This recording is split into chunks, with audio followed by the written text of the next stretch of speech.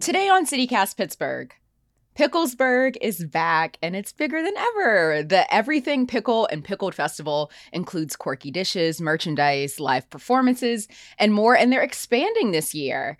CityCast Megan Harris and I are talking with the guy who helps put it all together, Jack Doherty, about the festival USA Today named as the best specialty food festival on the continent.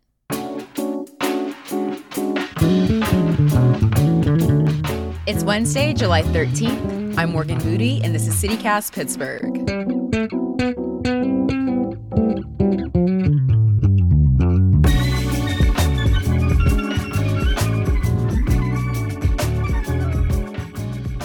This is a very special event. Megan and I have been to Picklesburgh, but if you haven't, tell us about the festival. What's it like? Yeah, what's the vibe? So the vibe is all things pickles. It is a lot of fun. This is an award-winning festival that we're bringing back again this year, and it's filled with live music, creative cuisine that's all centered around pickle flavors and pickle-themed items, and really something for everybody. And this year, we're actually expanding to our largest footprint we've ever had before. We're going to be on the 9th Street Bridge, that's a Rachel Carson Bridge, and Riverside on the 10th Street bypass. So we're going to have more space, more vendors, and obviously more crazy pickle cuisine.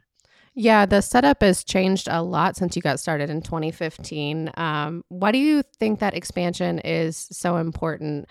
And I don't know, is it like a part of your Pittsburgh bingo card to have hit like all of the sister bridges at this point? Well, we have filled out the bingo card. We have been on all the bridges. I guess we can check that one off. But no, this event has really just kind of taken off and really quickly integrated itself into the fabric of Pittsburgh, really. People have really adopted it and taken pride in turning Pittsburgh into Picklesburgh for the weekend. Obviously, we have the hometown title sponsor with Heinz and the 35-foot inflatable pickle balloon flying over the bridge, creating that iconic photo opportunity. I love that thing. And honestly, it's been more popular than we originally anticipated. In the past, we've had so many attendees that it's gotten a little too crowded on the bridges. So we've been forced to kind of get creative and expand the footprint in a way that will give space for everybody to enjoy. We've added a second stage, so there's now 2 stages of live music. We've added a kids play area that's returning this year with free activities for kids and families. It's really just kind of taken off and been adopted by Pittsburgh. I feel like a lot of us are still getting back into the swing of regular life after the first 2 years of the pandemic. What does it mean to you to have Picklesburgh and other festivals and conferences back in the rotation now? I mean, it means a lot. It really feels good. You're entirely right. I mean, the past 2 years have been challenging for so many people in so many ways. And to have festivals and live events and conferences returning to our downtown neighborhood is huge. We've had a lot of people working from home over the past 2 years. We've had a lot of retailers and restaurants who are down here who have really had to weather the storm. And to bring this kind of energy and this many people back down into our downtown neighborhood to support all of those local restaurants and businesses is essential and is really exciting, and just kind of feels great to kind of see it coming back to life in that way. With that back to life, how important are these events to our regional economy? They are very important. I mean, it's hard for us to really put a quantitative figure on how many people attend Picklesburgh, just given that it's an open festival, it's free, but it's easily tens of thousands over the course of the weekend. And a lot of the people coming in are from outside of the market, outside of Pittsburgh region. They're traveling in for this event. A few years back, we had some data from our credit card sales at the festival merch tent and the festival beer stations, and we had sales made at Picklesburgh from credit cards that were registered in 48 out of 50 states across the country, which was really shocking to us. But not scientific, also, but I love that as a data point. That's really cool. We thought it was incredible. And it just kind of points to the fact that this is something that the PA Tourism Board has identified as a signature event for the state. And something, obviously, USA Today naming us the best specialty food festival in North America. I mean, the word has gotten out and people come in to experience Picklesburgh. And I think that kind of economic driver lifts not only downtown restaurants and hotels and retailers, but really across the region here in Pittsburgh. It is a very unique festival. Do you have any favorite vendors, exhibits? Yeah.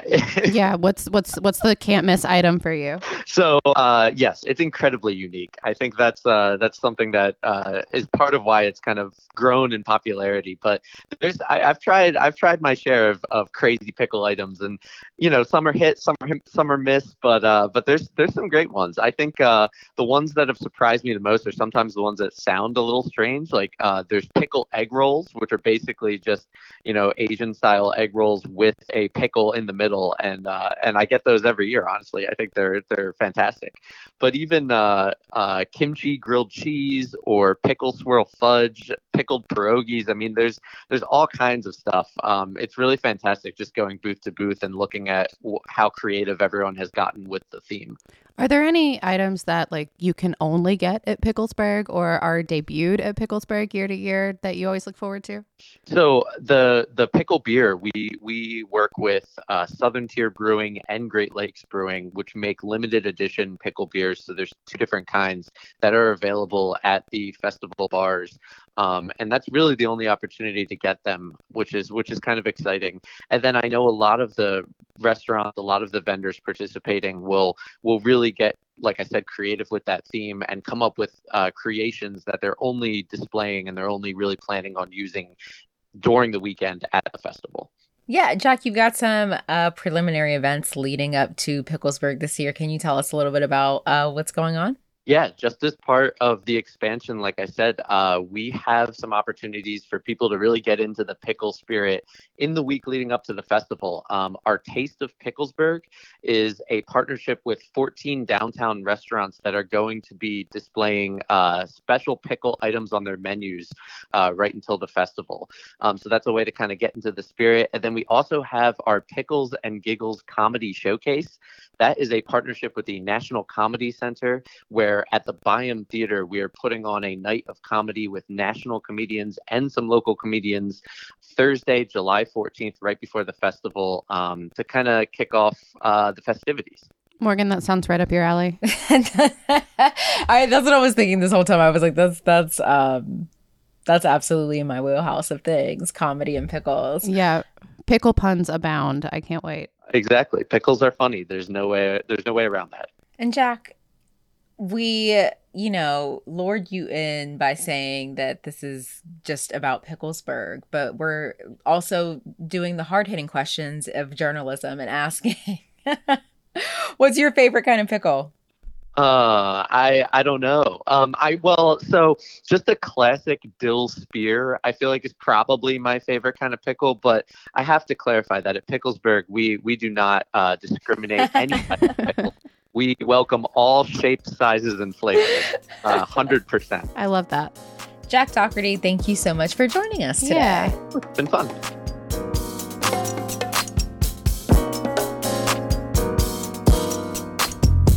So we wanted to throw it out to the CityCast team.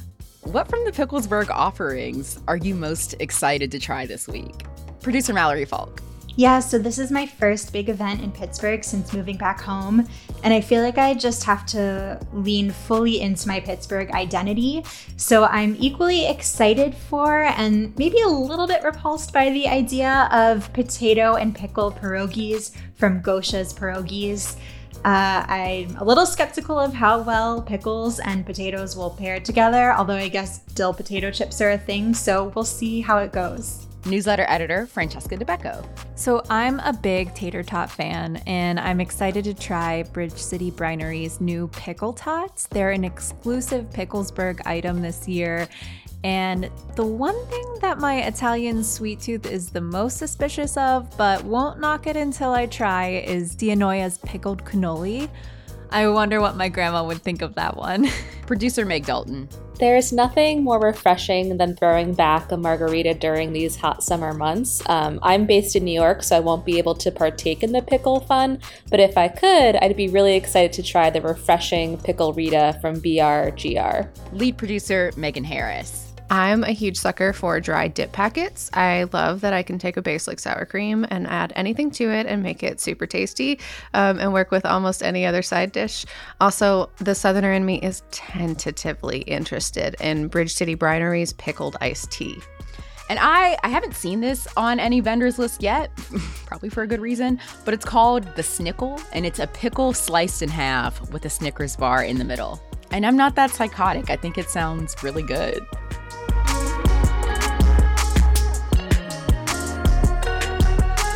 That's all for today here on CityCast Pittsburgh. If our show pickled your fancy, tell a friend, rate the show, leave us a review, and subscribe to our morning newsletter, if for that pun alone only.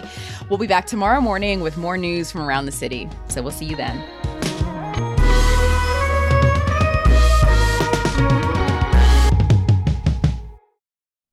That's a good attitude to have. I don't like sweet pickles, but I think I'm really just thinking about those like little thin ones that are on like fast food restaurant burgers. I don't like those pickles, but every other pickle has a place in my heart.